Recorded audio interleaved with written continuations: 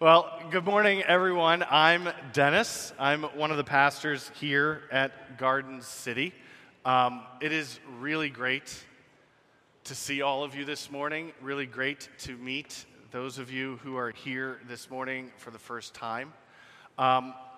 We are in the middle of a series on the book of Acts. We have made it through the first 9 chapters. I don't remember the exact date that we started the series, but I think we've gotten through 9 chapters in about 7 months. It's probably not that long. But we're in chapter 10 after this, about 18 more to go, so we'll be here through 2025.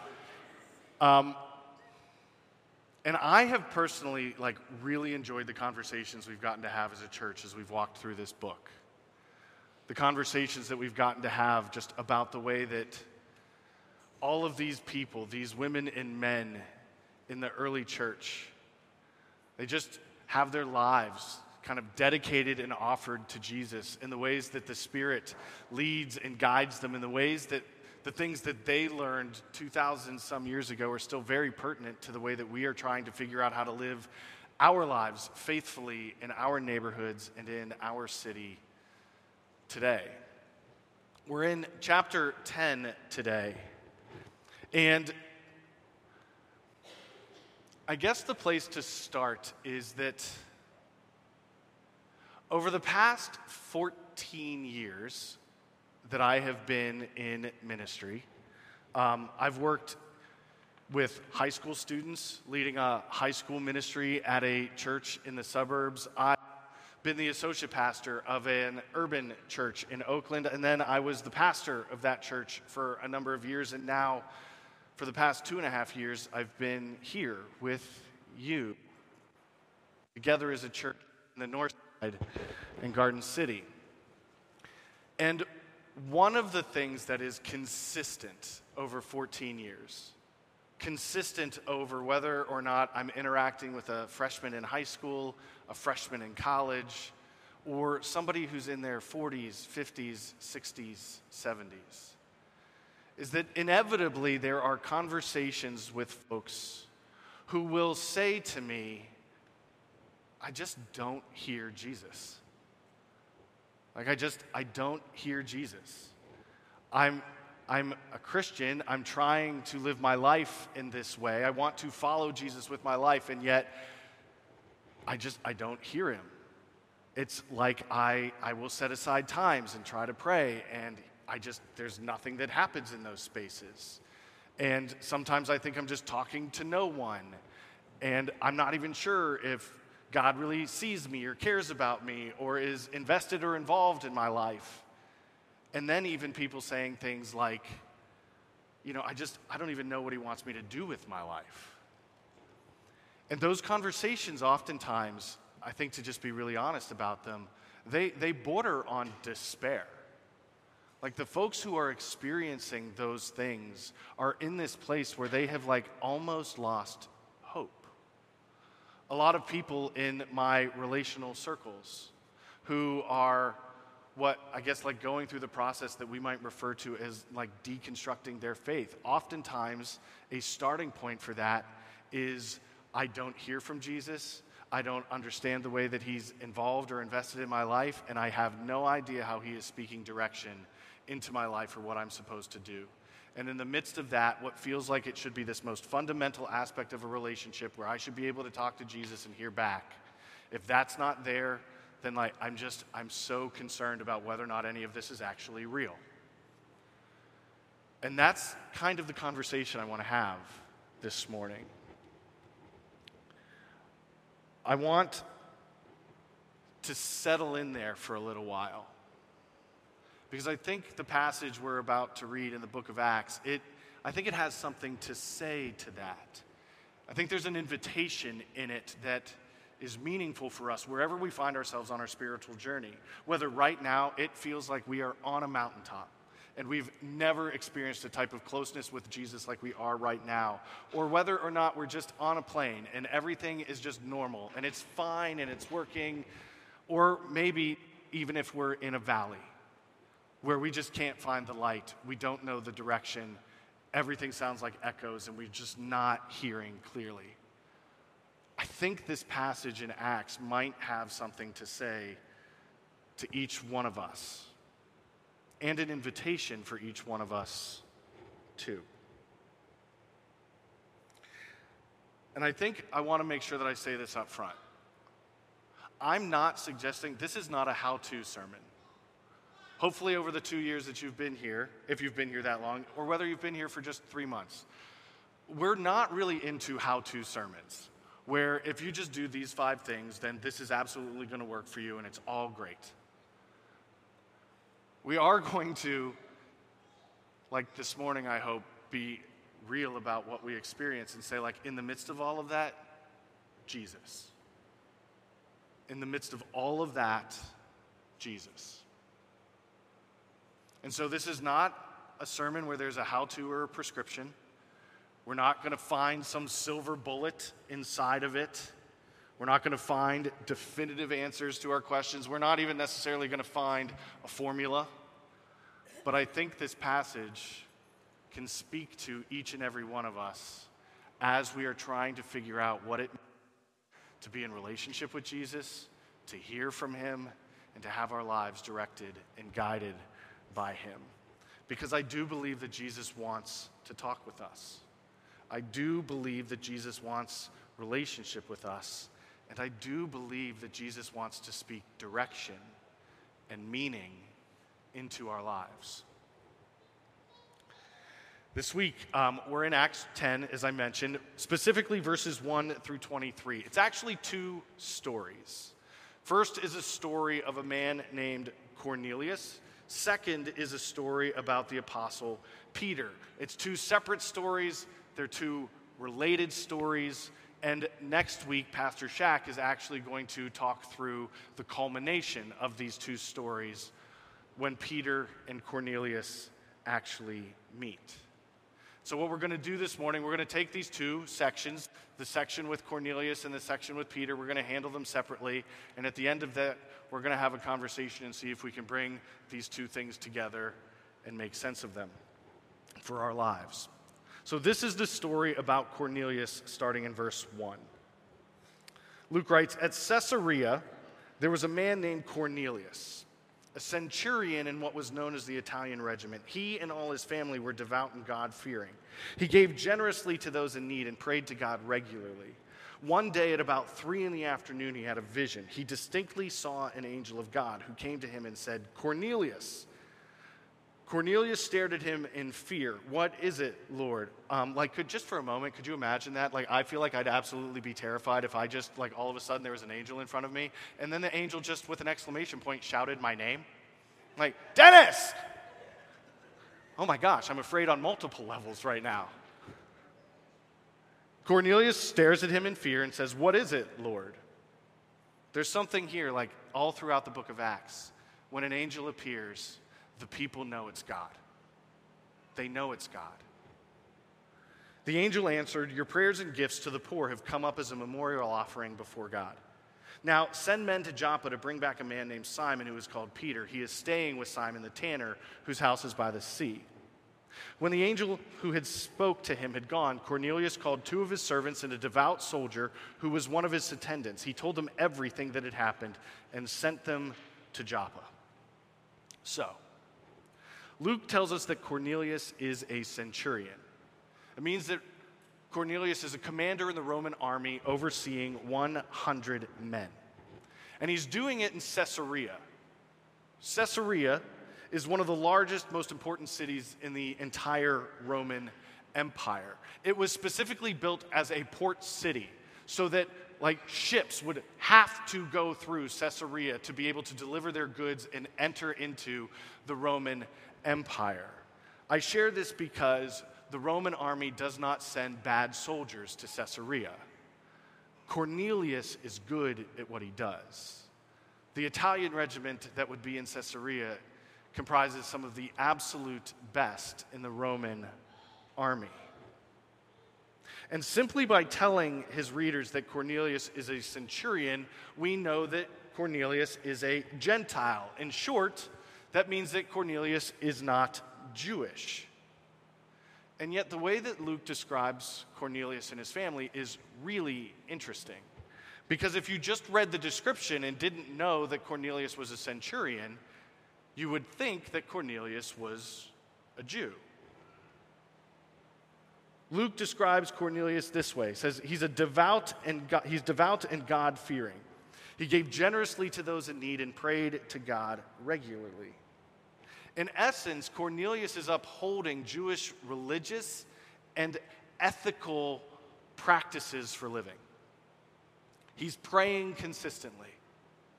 And he's generously giving to meet the needs of the poor. In essence, Cornelius is loving God with all of his heart, soul, and mind, and loving his neighbor as himself. Cornelius, as a Gentile, has been so influenced and impacted by the Jewish people around him that even though he's not Jewish, even though he has not become a part of the Jewish faith, even though he can't participate in the full life of the Jewish faith, even though he can't go into a synagogue, he's still decided to model his life after this faith. And just for a moment,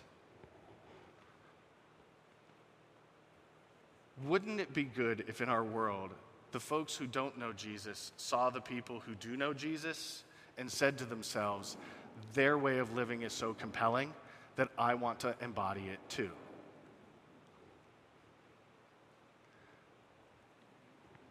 I think there's something for us there as followers of Jesus. That for Cornelius, it wasn't some moving gospel presentation that won him to the faith. It wasn't some powerful religious service. It was seeing the quiet and faithful lives of the Jewish women and men around him that made him say, I want to live my life like that. And my entire family's life is going to be structured around that. Luke tells us that Cornelius started to pray at about 3 p.m. This is a standard time for Jewish men to go and pray, a time of ritual prayer. And we're told that while he was praying, he had a vision in which an angel instructs him to send for a man named Peter who is in Joppa. So that's Cornelius' story. Peter's story starts in verse 9. It reads, about noon the following day, as they were on their journey, as Cornelius' men were on their journey and approaching the city of Joppa, Peter went up on the roof to pray. He became hungry and wanted something to eat. And while the meal was being prepared, he fell into a trance. He saw heaven opened and something like a large sheet being let down to earth by its 4 corners. It contained all kinds of 4-footed animals as well as reptiles and birds. Then a voice told him, get up, Peter, kill and eat. Sometimes I just love the language of the Bible. I'm like, why say 4-footed animals? That's interesting and fun. 4-footed animals, not 2-footed animals, 4-footed animals, reptiles and birds. The voice tells Peter, get up, Peter, kill and eat. Surely not, Lord, Peter replied. I have never eaten anything impure or unclean. The voice spoke to him a second time. Do not call anything impure that God has made clean. This happened 3 times. So notice the symmetry of Peter's life. 3 times he denies Jesus. 3 times an angel of the Lord appears to him and says, hey, I'm trying to teach you something. And he's like, nope, not going to do it. Not going to do it. 3 times. And the Lord is patient with him. The angel is patient with him. While Peter was wondering about the meaning of the vision, the men sent by Cornelius found out where Simon's house was and stopped at the gate. They called out, asking if Simon, who was known as Peter, was staying there. While Peter was still thinking about the vision, the Spirit said to him, Simon, 3 men are looking for you, so get up and go downstairs. Do not hesitate to go with them, for I have sent them. Peter went down and said to the men, I'm the one you're looking for. Why have you come? The men replied, we have come from Cornelius the centurion. He is a righteous and God-fearing man who is respected by all the Jewish people. A holy angel told him to ask you to come to his house so that he could hear what you have to say. Then Peter invited the men into the house to be his guests. So, Peter is in Joppa.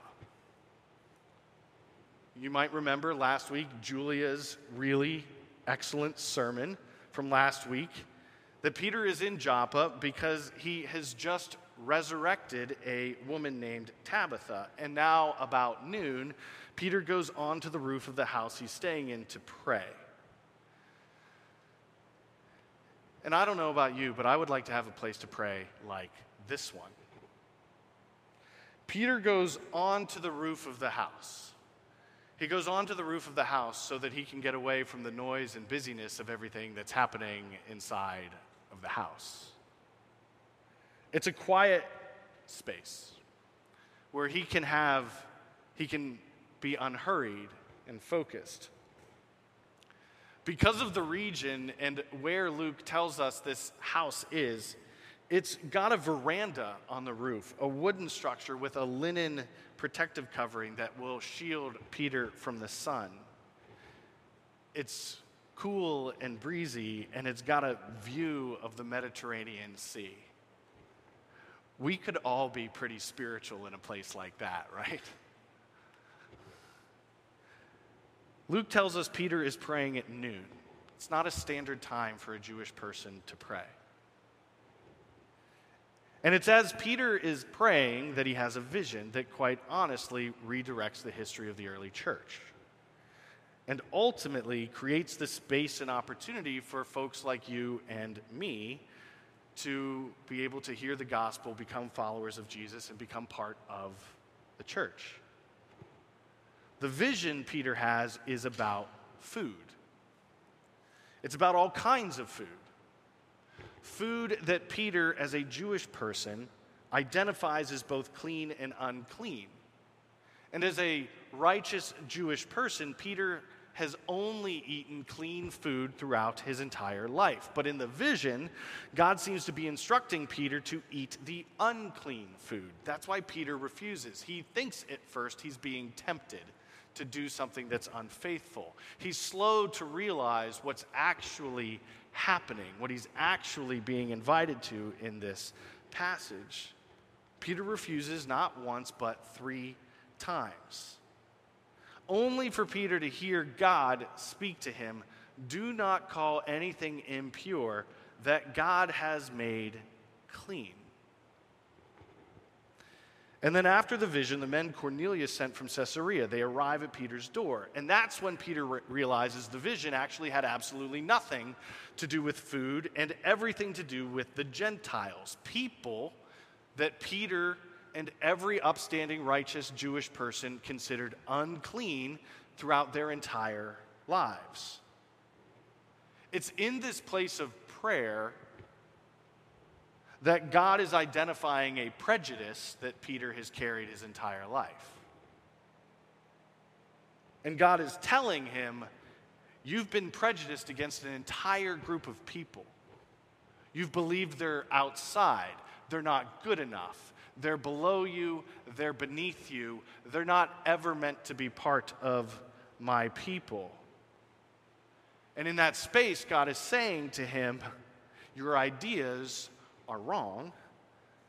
The Gentiles were never meant to be kept out, and now it's time to bring them in. And you, Peter, who've spent your whole life certain that they're not supposed to be a part of God's people, you're the one I'm going to send. You're the one who's going to go first into Gentile area and preach the gospel. It's God telling Peter that despite his prejudices, well, he's telling him you need to lay down your prejudices, you need to give up your prejudices, and these people are going to become part of my people. And that's where Pastor Shack's going to pick up next week in verse 24, when Peter will obey and go with Cornelius' men and go to a person and a people who had been systematically excluded from the kingdom, and he will be the first one to officially invite them in. But today we're focused on verses 1 through 23. Verses that contain 2 stories about 2 people who say 2 prayers They have 2 encounters with God and 2 moments of God speaking direction into their lives. Now, I'm not about to build a theology off of 23 verses in one chapter of one book of the Bible. That's how you get really bad theology. I will say these 23 verses are meaningful to me. And I will say these 23 verses fall easily in line with a pattern that Luke is developing throughout the first 10 chapters of Acts, and that he'll continue through the final 18 chapters of Acts. It's in these verses that, for me, I see evidence that God wants to talk with us. That Jesus wants relationship with us. And that Jesus is capable of speaking direction and meaning into our lives. I'm also standing here as a person who struggles with prayer. I'm oftentimes afraid that I will show up as best I can and God won't meet me. I've had so many moments in prayer, so many moments where I feel alone. So many moments where I feel crushed by the silence, and how in the silence all the things in my life and my heart that I've been able to ignore in the noise and busyness of life, they just shout at me in the silence. I mean, I've got hurt and doubts around prayer too.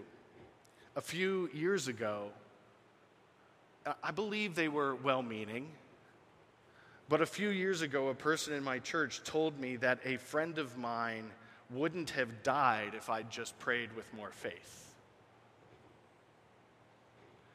And now, no matter how many times I've tried to push that narrative out of my head and my heart, when I sit down to pray, it inevitably creeps back in. Is God not responding because I'm not praying with enough faith? What about you? When you think of prayer, what sorts of feelings do you have?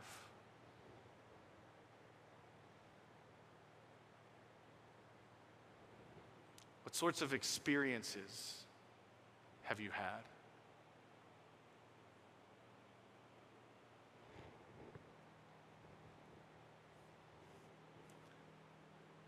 Is it something that you practice with regularity and commitment? Is it something that you value and try to do, but it's just hard? Or is it something that you've just abandoned completely because of the pain and some of the hurt associated with it?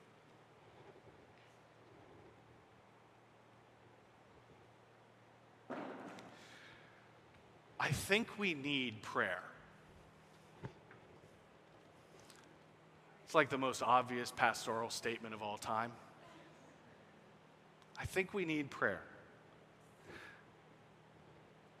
And part of the reason I think that is because Jesus seemed to. I think of the moment when Jesus' disciples come to him and say, "How should we pray?" And Jesus doesn't respond to them, "Guys, you don't need to pray. I'm right here. Just talk with me. I'm right here." He's physically present to them, and he looks at the disciples and he says, "I'll teach you how to pray."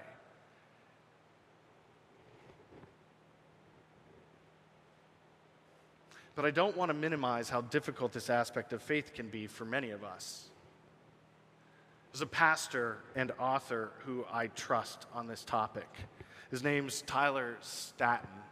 He wrote this about prayer. He said, "Prayer can't be mastered. Prayer always means submission. To pray is to willingly put ourselves in the unguarded, exposed position. There is no climb. There is no control. There is no mastery. There is only humility and hope. To pray is to risk being naive, to risk believing, to risk playing the fool, To pray is to risk trusting someone who might let you down. To pray is to get our hopes up. And we've learned to avoid that, so we avoid prayer. Church, I know many of us avoid prayer because we feel like we don't hear Jesus, or because we don't feel like we know him or experience him more deeply on the other side of our times of prayer, or even because we've come to him with the biggest questions in our lives and we felt like we didn't get the answers that we wanted, or we felt like we didn't get any answers. And in that space, we realized we could just talk to other people who will see and who will talk back to us, and their advice seems to work okay too.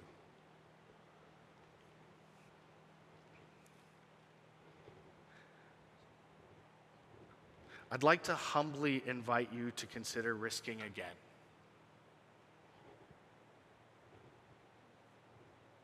I think there's something we discover about Jesus and ourselves through prayer that's really hard to discover anywhere else.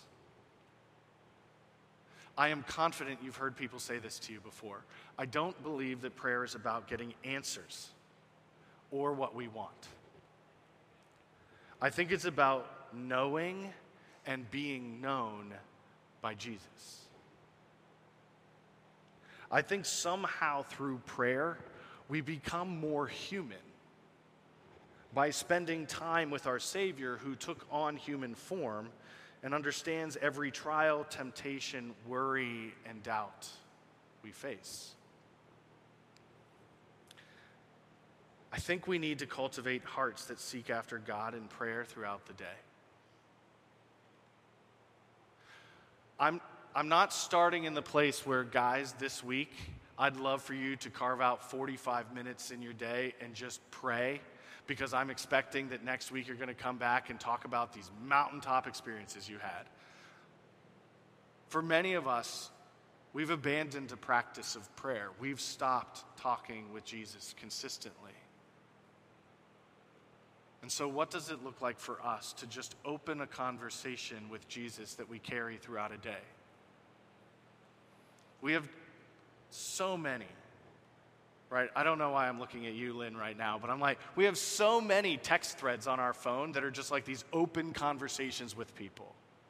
These ongoing threads where we send texts back and forth throughout the day or multiple times a week. We'll do that with friends and family. And I wonder if that can create a metaphor for what this might look like in our prayer life. An open text thread with Jesus. Years ago, before Julie and I were married, my roommate, Andy Hosmer, I remember having this conversation with Andy about prayer. We were both a part of the same church. And I asked Andy about how he thought about prayer. And he shared with me this practice that he had developed that had been taught to him that I loved. And that honestly, I'd love to tell you I've done it every day ever since for the past 19 years. Haven't done that. It's been a part of my life at different points. And he's like, I learned to pray in a way where in the morning over breakfast, I say a quick prayer. And at the end of that, I don't say amen. I just kind of leave it open. And that way, all throughout the day, I feel like I have this open line of communication where I started a prayer and I left it open. I kind of told Jesus, I got to drive to work right now, but I'll talk to you later today. And before he'd walk into a meeting or before he would teach a class at the Art Institute, he would have these moments where he would just a quick prayer, and then he would step into the work that he needed to do. And then at the end of the day, when he'd get into bed, he'd put his head on his pillow, and he said, what he tried to do was that his last word of the day would be amen. And that was the way that he tried to structure his life. And I thought that was beautiful. And I wonder if for some of us, maybe that's a place we could consider starting. In a place where we just have this open line of communication throughout the day. Where we just start our mornings by acknowledging him. We start our mornings by, I I mean, I love last Sunday after church, I spent some time with Miss Jeanette, and I just love the simple reality that you told me. You're like, I just thank God that I woke up on this side. I think sometimes we miss the fact that we should start our day, maybe we should start our days just by praying and saying, like, Jesus, thank you for another day. Thank you for today. I get today. And then talk with him throughout the day. Feeling anxious right now. Feeling really stressed right now. I'm about to have this conversation with a coworker or friend or family member that's been really challenging lately. And we just have these moments of cultivating this practice of just talking with Jesus throughout the course of the day.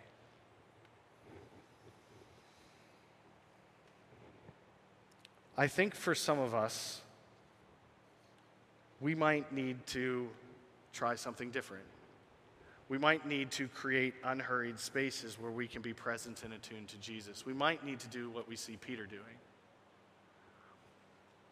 Some of us might need to create intentional spaces where we can attune ourselves and our hearts to Jesus. One of my closest friends is Brian Donovan. We became friends 24 years ago in college. I just realized that out loud I basically told you how old I am. 24 years ago, I met him in college, and we've stayed close friends all throughout our adult lives. He is one of my best, most necessary friends. After college, he lived in Chicago, and then he moved to Baltimore, and now he lives in Milan, Italy, with his family. And all throughout our friendship, we'd send emails or text messages, as I'm sure you do with friends. And every now and then, we try to catch each other on the phone for an extended conversation, maybe once or twice a month. And then once a year or so, we try to figure out, how do we actually spend a few days together? How do we spend a few days together in Chicago or Baltimore or Pittsburgh? Now that he's in Italy, we still text, but there's time differences, right? There's different commitments. He's traveling for work. There are points where his business takes him into the Middle East, and I just don't hear from him for 2 weeks. We still talk on the phone, but instead of once or twice a month, we usually only get an extended period of time every 3 or 4 months now. On Friday, we put time on our calendar. Like, it reached that point where we're like, it's been so long since we had an actual conversation together. Let's not just keep hoping that we catch time. Let's actually schedule time.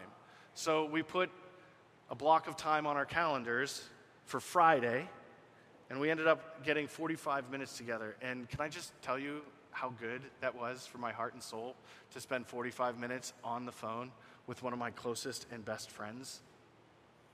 It was refreshing. I know you're like, I see you right now, Miss Karen. You're like, yeah, that's why you should talk to me more, Miss Jeanette. That's why you should pick up the phone. Yeah. It was so good for me to be able to spend that time with a necessary friend who's been a part of my life for over half my life, someone who knows me inside and out in ways that, like, Brian remembers me as an 18-year-old guy in college, and Julia didn't even know me then. His memory of me extends back further. His knowledge of me is different than even my own wives. And it was a reminder for me that emails and texts might keep us connected, but it's extended periods of focused time where I'm refreshed. It's extended focused periods of time where I can process the hard things in my life, and one of the most trusted people in my life can speak into it. And over 24 years, church, I have learned that for as much as I love Brian, he is not Jesus. Just think back to the story of Peter up on that veranda praying. It's in prayer that God confronts Peter about prejudice. Prayer creates this container where we are, as Tyler Staton said, vulnerable before God. And it's in those moments that he can speak comfort and love. It's in these moments where he can challenge us. It's in these moments where he can say, that thing in your heart that you've been ignoring, that prejudice, it's ungodly, root it out. It's in those places that we can experience a kind of transformation. I'm not promising that will happen every time.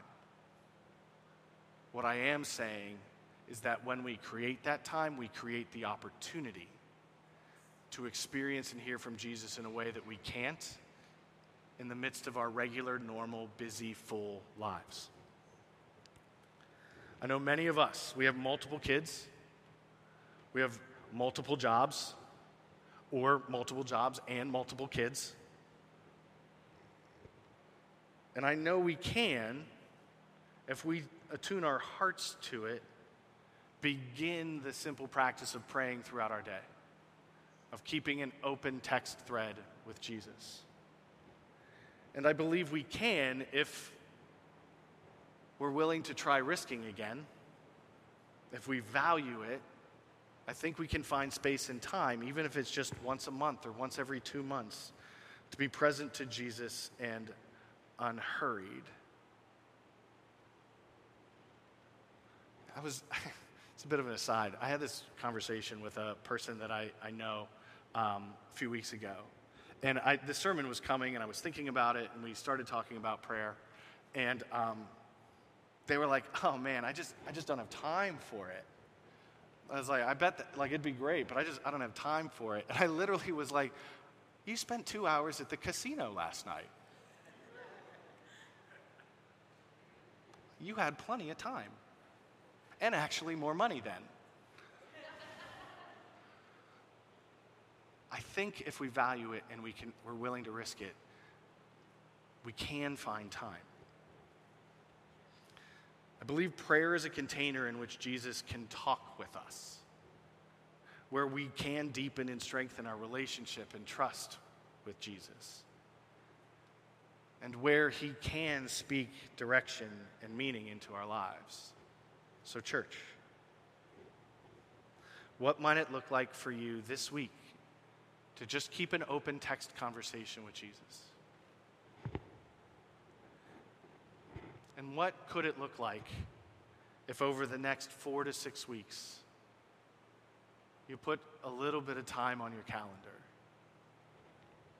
and just said, I'm going to try it. I'm going to show up. I'm going to pray. Let's pray together.